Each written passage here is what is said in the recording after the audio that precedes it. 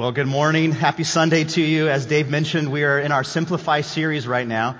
This is actually week 4 of 5 of this series. So if you can, pull out your journal. As we mentioned, turn to page 14 in that journal. I think this will be helpful for you as we dive into today's teaching. And if you haven't had a chance to grab one, there's still several in the back, and just feel free to sneak back there and grab one, bring it back to your seat. Normally, if you're new here to Calvary, normally our value in preaching and teaching here on Sunday mornings is to take a book of the Bible and go through it chapter by chapter. And one of the reasons that's a value for us as a church is because we feel like it's a clear way to teach, and it's also a clear way to receive. And you can see as we go through a book of the Bible at a time, you can see how each verse connects to each verse, and how each chapter connects to each chapter, and how each book of the Bible, Old Testament and New, connects to one another, ultimately to make the big God story, the beautiful redemptive story that God reveals to us through His Word. So our normal value here is to teach book by book, but for the beginning of 2016, there was this burden on our heart that we needed to shift gears a bit and dive into this topic of simplify. And it comes from really a heart that is worried and concerned that we as a church and we as individual people are going way too fast. Our lives are full of stress. We're overburdened. We're cluttered, overwhelmed. The opposite of simplify is often chaotic. And that describes much of our life as we live here in Orange County.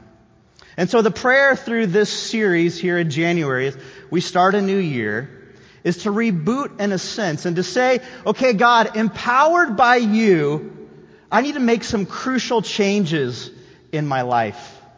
I need to slow down my pace.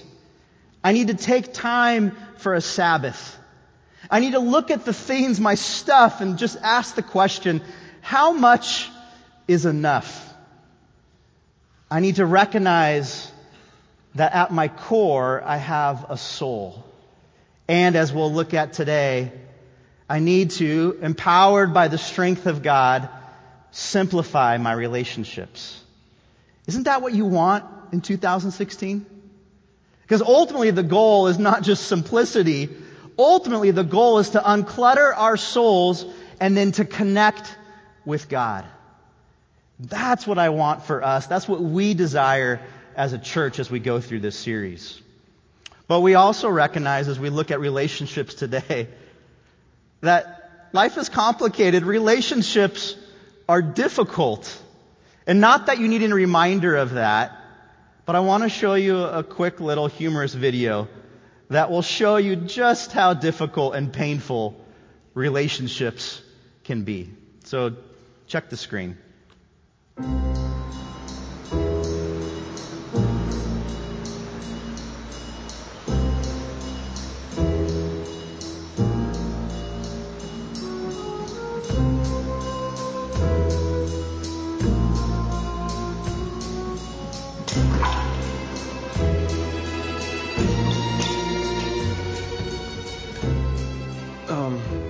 What's up, Chief? I'd like to get a tattoo of my girlfriend's name on my arm. Great. Her name's Christina, with a Y. She spells it with a Y. Like Crystina. Yeah.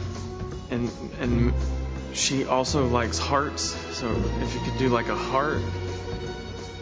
She likes the color blue and sometimes red. Great.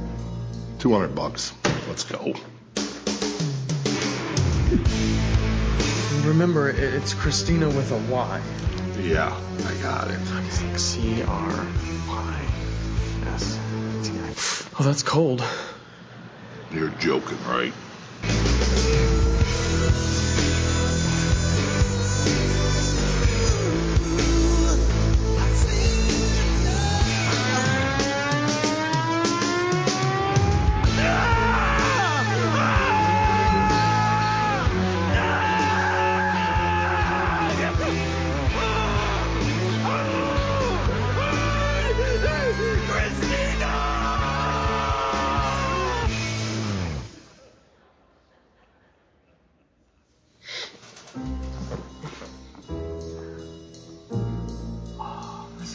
awesome. That is perfect. Look at that. It's Christina.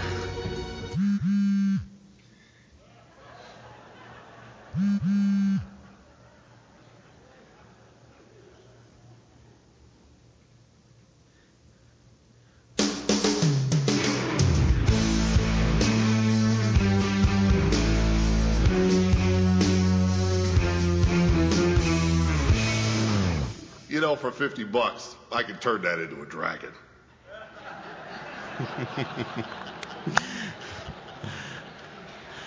No real comment needed on that. Now, when we talk about relationships, we are talking about marriage relationships. We're talking about dating relationships, Christina with a Y.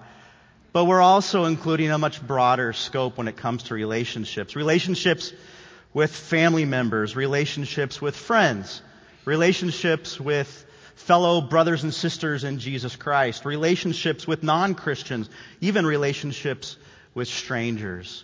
And so with that in mind, will you turn in your Bibles to the first book in the Bible, the book of Genesis, and go to Genesis chapter 1, the first chapter in the first book of the Old Testament.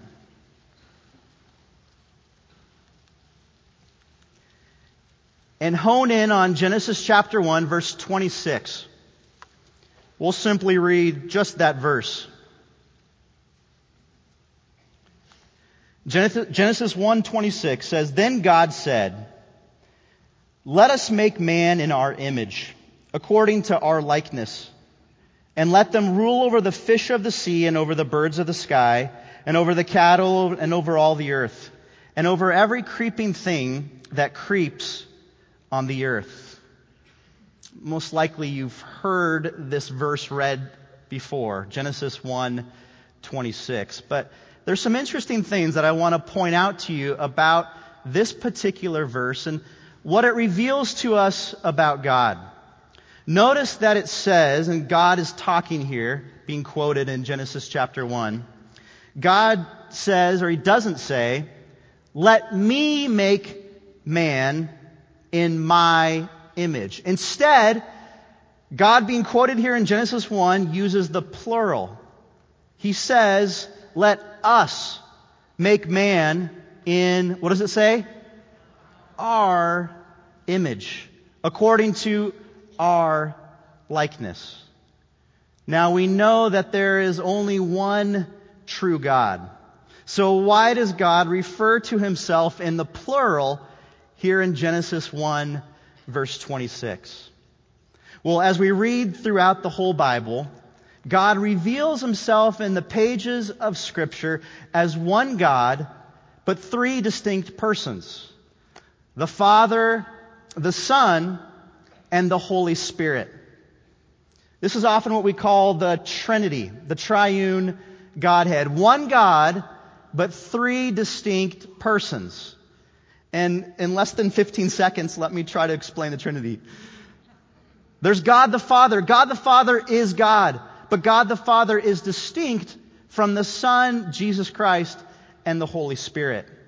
The Son is Jesus Christ. Jesus is 100% God. Amen?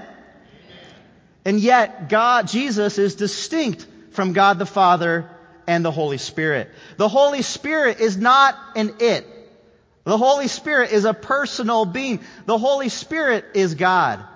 And yet the Holy Spirit is distinct from God the Father and the Son, Jesus Christ. Do we all get the Trinity now? It's a little complicated. But the idea that it's one God in three distinct persons. And as you look through the Scriptures, you see that the triune Godhead, the Trinity, has the perfect relationship. There's a perfect relationship between God the Father, the Son, and the Holy Spirit. There's perfect communication. There's perfect peace and harmony. There's perfect understanding. There's perfect submission. And there's perfect unity among the Trinity. And so here's the point of why I bring that up here in Genesis 1:26. Is that God, by His nature, is a relational God. There's a relationship that exists in the Trinity. God makes us, as we read here, in His image. So by our nature, reflecting God, we are made to be relational beings. We're made to have relationships. But there's some bad news. Is that you go from Genesis 1 and you look at Genesis chapter 3. And in Genesis chapter 3, you read about the fall of humankind. Adam and Eve started, but it could have been any of us. As sin enters into the world. And at that point, the world becomes fallen and broken. And our relationship between God and humans is broken. And as a result, the relationship between people, one another, is fractured. And as a result, we have all kinds of terrible things that happen in relationships. We have competing visions. We have misunderstandings. We have poor communication. And at the root of it all, because of sin, is our selfishness that we carry into every relationship. It's the new norm since the fall, since Genesis 3 to right now here in January 2016. In fact, Genesis 3, as we read about Adam and Eve, the first parents, there's the idea that before the fall, they had this perfect connection to God.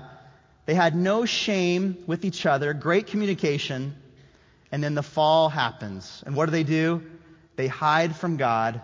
That relationship is broken. They blame each other. They cover themselves in their shame. And so what's the answer? Maybe we should all just move to the Oregon coast and live in cabins by ourselves and never interact with anyone. That way, as we live in this fallen world, we never get to have anybody hurt us, and we never have the opportunity to hurt anyone else. But again, that's why Genesis 1:26 is important to understand. Because God, as a relational God, has made us in His image to be relational beings. It's in our DNA to have relationships, to be connected to one another. We did a series this fall, as Ron even mentioned at our top, Better Together. And that is true. As you look through the Bible, we are meant to live in community. We're better together when we're caring and loving for one another. We'll pick up even that series in Ephesians later on this spring.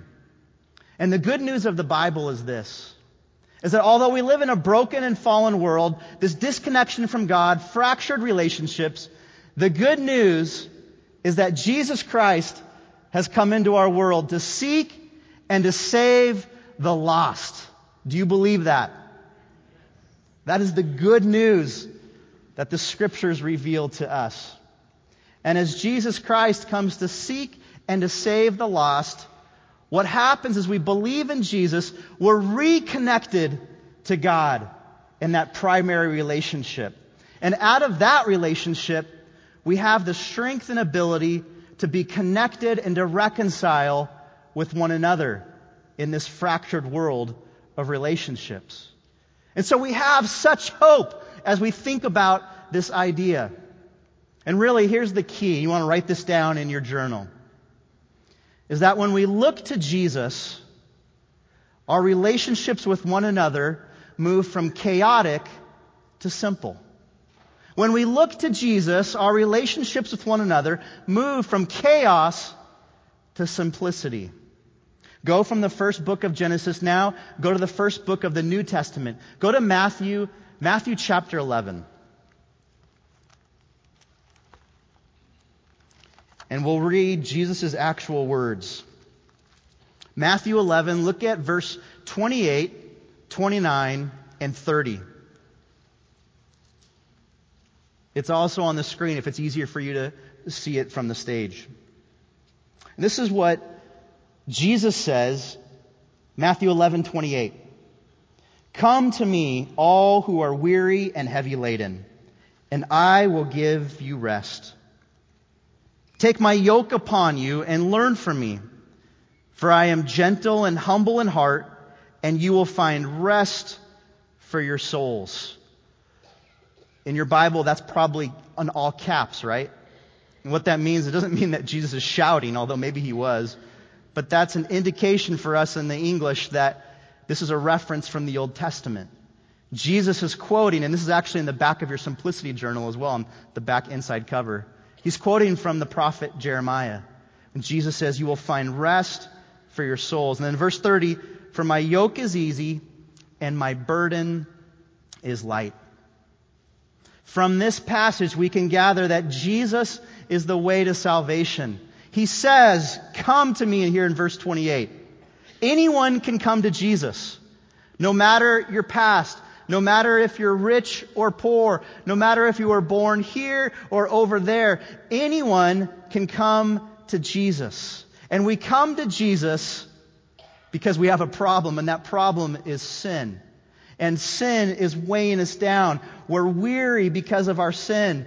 We're burdened. We're heavy laden because of our sin. And Jesus says, come to me and I will give you rest from your sin. Such an incredible promise that Jesus offers us. And then from there he says, take my yoke upon you. Meaning, surrender to me your plans, your decisions, your will. Make me the Lord, the leader of your life. For my yoke is easy and my burden is light. And here's how I see this connecting with the idea of simplifying relationships. Is that we're called to release our burdens to Jesus. We're called to look to Jesus as our Savior and not people. I have a theory, and I think this involves all of us, is that we complicate our relationships in one of two ways. One is we place a burden on others to be a savior to us. Or we try to be a savior to someone else. Notice as Jesus is talking here in Matthew chapter 11, he doesn't say this, come to your spouse or your family or your friends, all you who are weary and heavy laden, and they will give you rest. Take your spouse or your family or friends' yoke upon you and learn from them. For they are gentle and humble in heart, and you'll find rest for your souls. For your spouse, your family, and your friends, their yoke is easy and their burden is light. This is not what Jesus says, is it? He's not saying go to someone else first. He says, come to me. And yet we have this temptation as people to be functional saviors to one another. To ask someone else to be a functional savior ahead of Jesus in our lives. You've been to weddings before. I love weddings, and I love the part in the wedding when the bride and the groom give their vows, their promises and covenant to one another. But we've all been to weddings, and there's no judgment if you even said some of these things in your own wedding. But we've all been to weddings that the bride and groom pledge things that just seem so impossible to ever fulfill. You've seen bride and groom stand up there in front of their family and friends and say things like, I promise to always make you happy. Or, I promise to always understand you. I promise that I will meet every one of your needs. I love you. And everyone in the audience just kind of does what we do right now and just chuckles and go, yeah, good luck with that. Beyond your reception, you will blow those vows.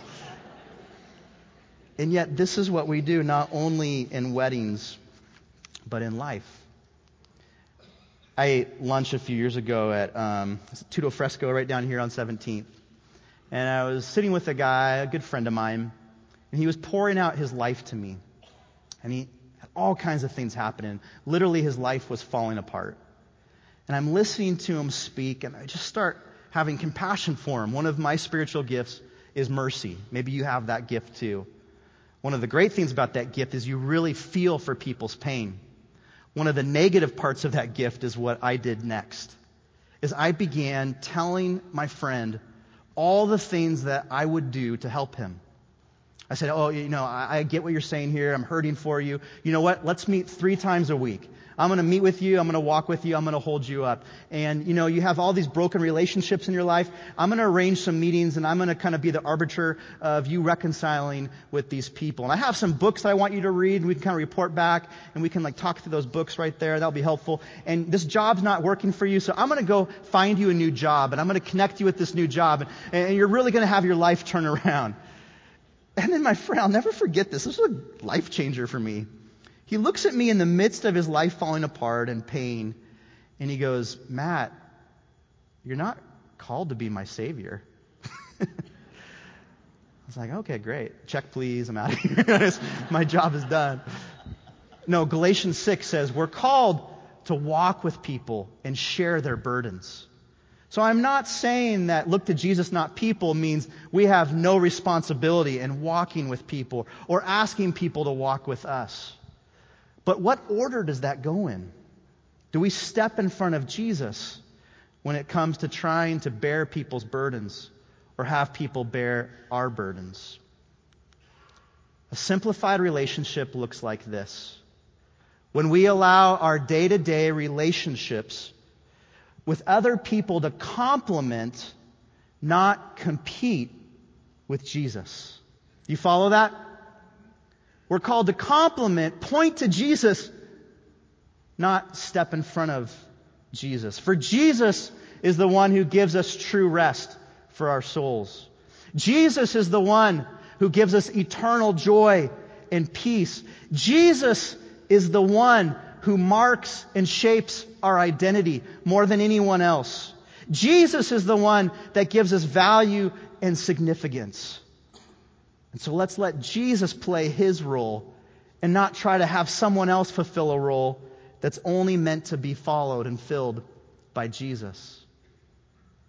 And out of that, we look to Jesus for forgiveness and to let go of bitterness and forgive others. Go from Matthew 11 and now turn just a few chapters over to Matthew 18.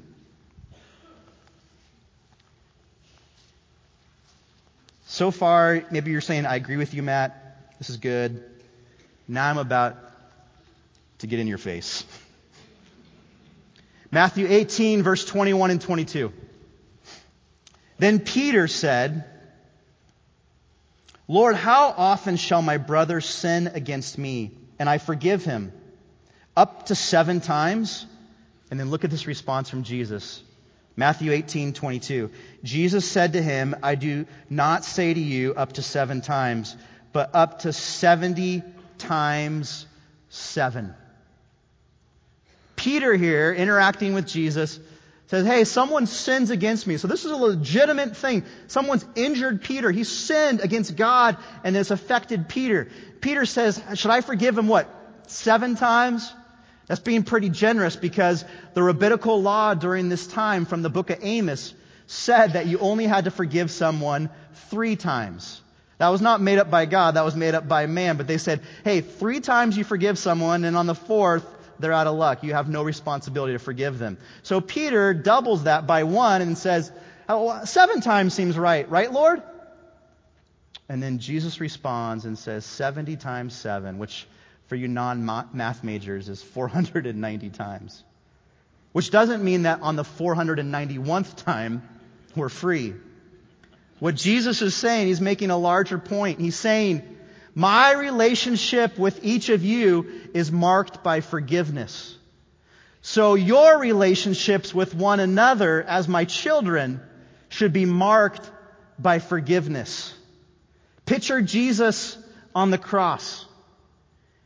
In His worst moment, completely isolated, in pain, people mocking Him and jeering Him. What does Jesus say on the cross? Father, forgive them, for they do not know what they do.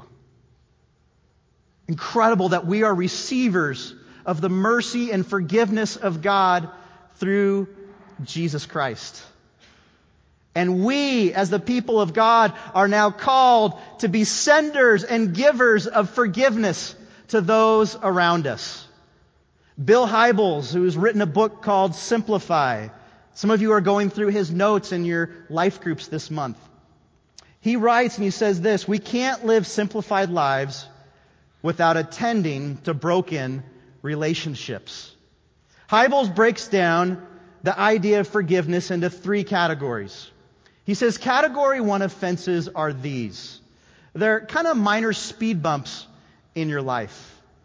Maybe you don't get invited to a birthday party that a lot of your other friends are going to, and you feel slighted and overlooked, and there's some pain with that. Maybe someone makes a comment to you that hurts your feelings.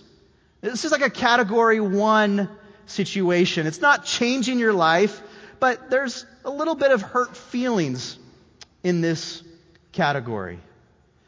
1 Corinthians 13:5 says, love does not get provoked. It's not easily provoked. Our call on category 1 type situations, offenses, is to remember that, hey, let's not let this provoke us. Let's not let this take us to a place that really becomes overwhelming in our lives. I'm kind of wired to be a sensitive guy. It's 2016 male, right? All right. Dave, and I just appreciate Dave Mitchell so much for letting us associates even have kind of tackle this topic this month. But Dave pulled me into his office a couple years ago. I don't even know if you remember this, but it really shaped me. And he goes, Matt, we're called as pastors to have a soft heart towards God, towards people, but then thick skin.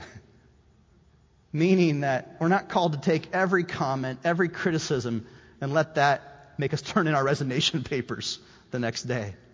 Soft heart, thick skin. I've remembered that. I try to incorporate that in my life. And yet, as a sensitive guy, there's times when category 1 offenses just ruin me. Every weekend, I mow my lawn. This is me mowing my lawn.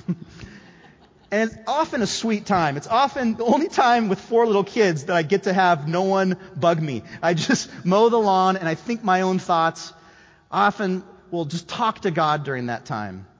But sometimes, as I'm mowing my lawn and trying to have this connection to God, there'll be a conversation that will pop in my head from that week. Someone said this. Another person said this. And it begins just to mull on me and bug me. And it starts to overwhelm my spirit where I'm just angry and frustrated. And then I have to just take a step back and be like, I just need to let go of that. Forget it, push it to the side, forgive that person. This is a category 1 offense. Love is not easily provoked. Many of us need to just let go of petty things in our lives that are bugging us. It's not worth it. Category 2, though, is a little bit different. Hybels describes this as more than a speed bump. This is a genuine wound. Someone betrays you. Someone lies to you. Someone breaks a promise. Someone does an action or says something to you with the intention of hurting you. This is a bigger deal. This does impact us. And this is where I want to lovingly but firmly get in your face, so to speak. We as Christians do not do well with category 2 offenses. We do not know how to biblically reconcile with one another. And yet we have the blueprint in the Scriptures. In Matthew 18, go back a few verses from 21 and 22. Look at Matthew 18, verse 15. It says, if your brother sins, go and show him his fault in private. If he listens to you, you have won your brother. But if he does not listen to you, take 1 or 2 more with you, so that by the mouth of 2 or 3 witnesses, every fact may be confirmed.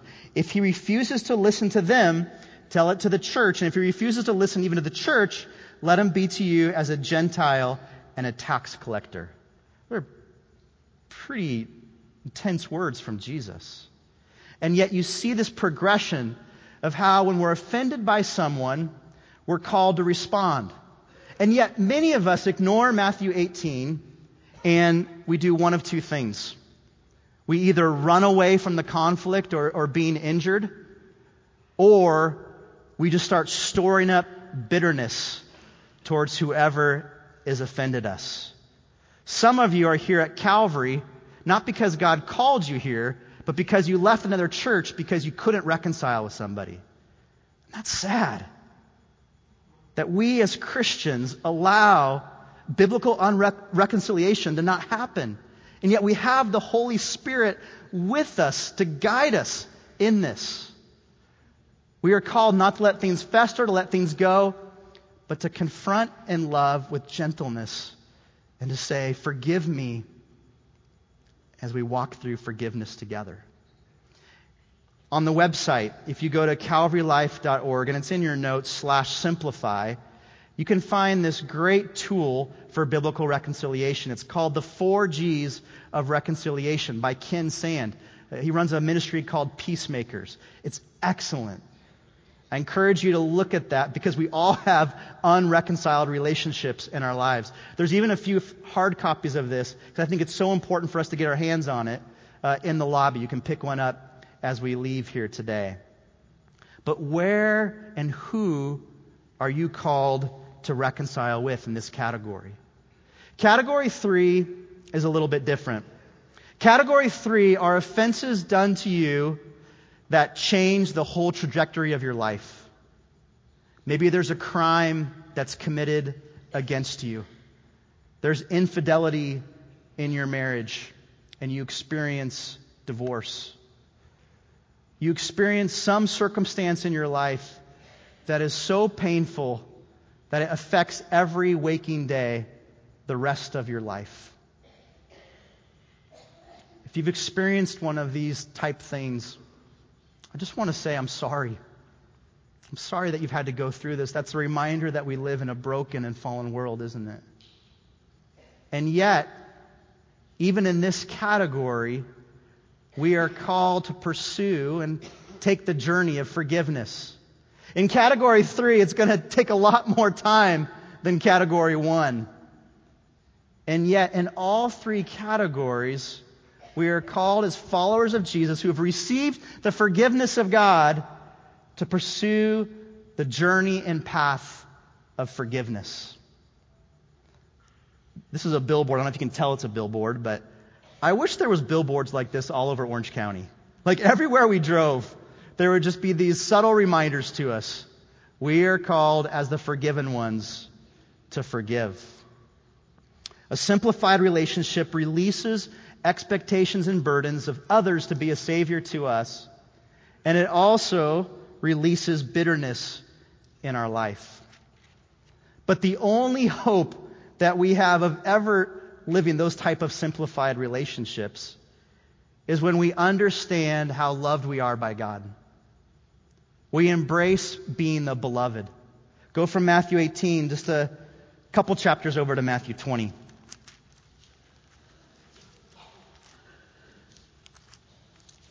Matthew 20:28 says this. These are such beautiful words. Just as the Son of Man did not come to be served, but to serve, and to give his life a ransom for many. Those are life-giving words right there. Jesus Christ came into this world while we were yet sinners and died for us to demonstrate his great love for us. Whether you're amazing at reconciliation and you can forgive anyone, or whether you've struggled with that your whole life, understand that you are loved by God.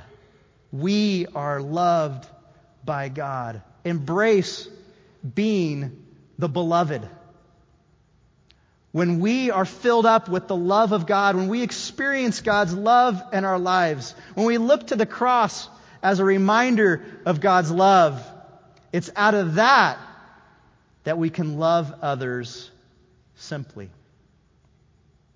Beth Moore is a Bible teacher with a national platform, and she tells a story that maybe some of you have heard before, that she was in an airport in North Carolina. She'd had a long but good weekend of ministry. She'd experienced the love of God as she was returning home on her flight. She's waiting in the terminal. The terminal is packed. It's a Sunday night, so everyone's wanting to get home or get back to their places. And as she's sitting in this crowded terminal, this host or flight attendant begins to wheel this old man through the terminal. Everyone in the terminal notices this guy because he just kind of looks odd. He has this long, mangy, gray hair that goes past his shoulders, down his back. And his fingernails, you can tell as he sits there, are long and unkept. So everyone in this entire terminal is looking at this man in this moment. And Beth describes that it was in that moment, filled with the love of God, that she felt compelled to do something. And she said, and as funny as she talks about it, she goes, "Oh no, God, no, don't tell me to do anything. No, I can't do this right now. No, please, God, don't make, okay, I know what I'll do, God. Okay, if you want me to witness to this guy, I'll witness to him. Okay."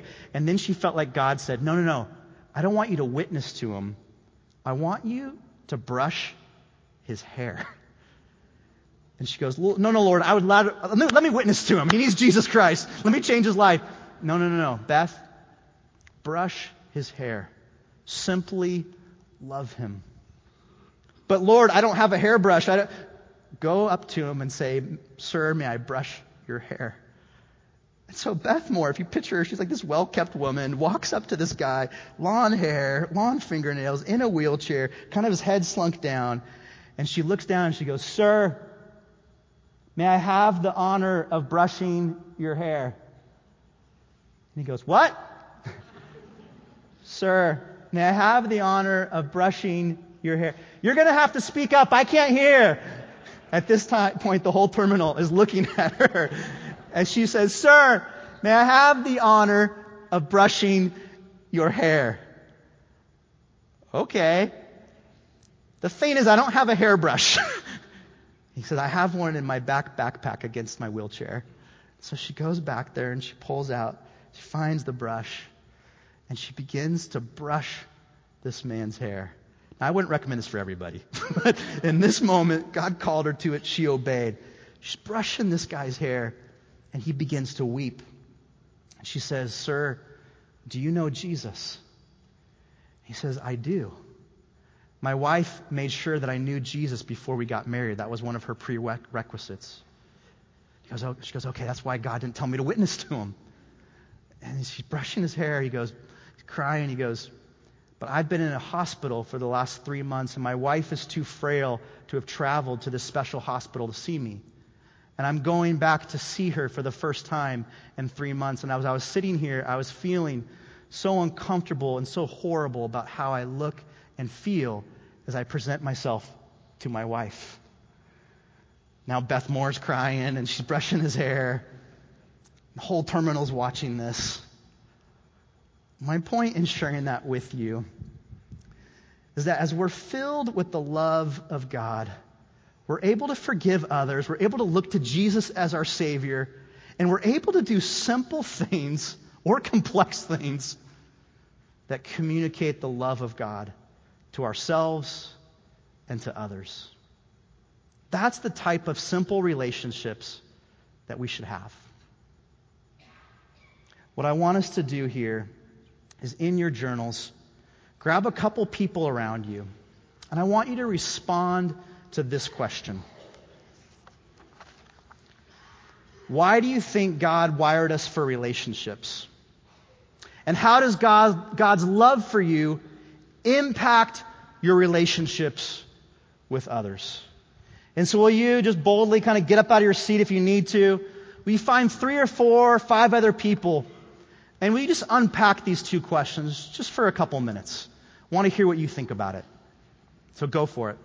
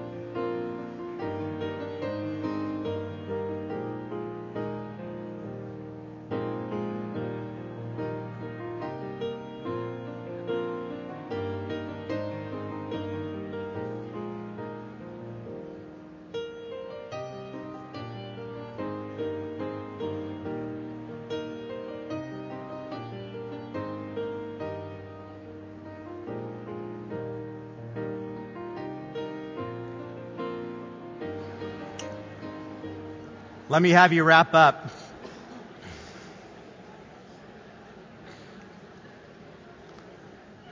I know it's torture to set this in motion and then just stop it like that, so I apologize. But there's a couple more things that we want to dive into as we think through Simplify Relationships. A couple of next steps that I want to encourage you to consider. One is you may not be a Christian. You may not have invited Jesus Christ yet in your life to be the Savior, the Lord, the leader of your life. Let today be the day that you surrender your life to Jesus Christ. He is the one that will give you rest for your souls. There's a booklet in the seat rack in front of you. You can use that. It says the way to connect to God. And you can use that to walk through and understand what you're committing to. And there's even a prayer at the end that you could make your own personal prayer to receive Jesus Christ. Or if you'd like, after the service, both on my right and left, there'll be opportunities to pray with a Christian and receive the Lord. I challenge you, if you're not sure where you stand with God, let today be the day that you become a follower of Jesus. And then consider a life group. Many of you are in life group or have been in life groups, but those of you that are not in a current life group, we are called to bear each other's burdens, to walk with each other, to not step in front of Jesus, but simply to point to Jesus.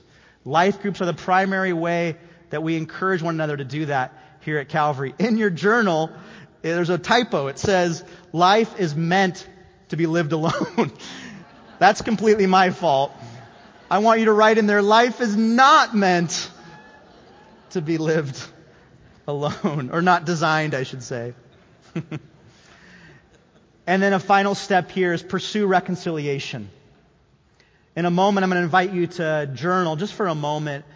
And what I want you to do as you journal is scroll through your phone real quickly, or just think in your mind, who are some people that you need to pursue biblical reconciliation with?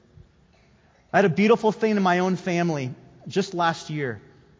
My dad was a pastor. I grew up a pastor's kid. When I was in 8th grade, my dad was fired from our church. It completely disrupted our lives. It was such a hard thing. As a result of that, my dad and the senior pastor, my dad was an associate pastor, just had kind of this unspeakable rift for 25 years. Last summer, they sat down together and reconciled their relationship. 25 years later. It was beautiful. It honored God. It was a portrait of the gospel. Maybe you have a relationship that needs that type of reconciliation. So now, will you, in your journals, just take that moment, I think it's on page 17, and just write down some names. God, bring some people in my mind that I need to reconcile with. Or who are people in my life, as the question says, that I can introduce Jesus to? Or make Jesus the priority in our relationship. So take a moment and respond to the questions, or write down some names. And I'll call you back in about 2 minutes.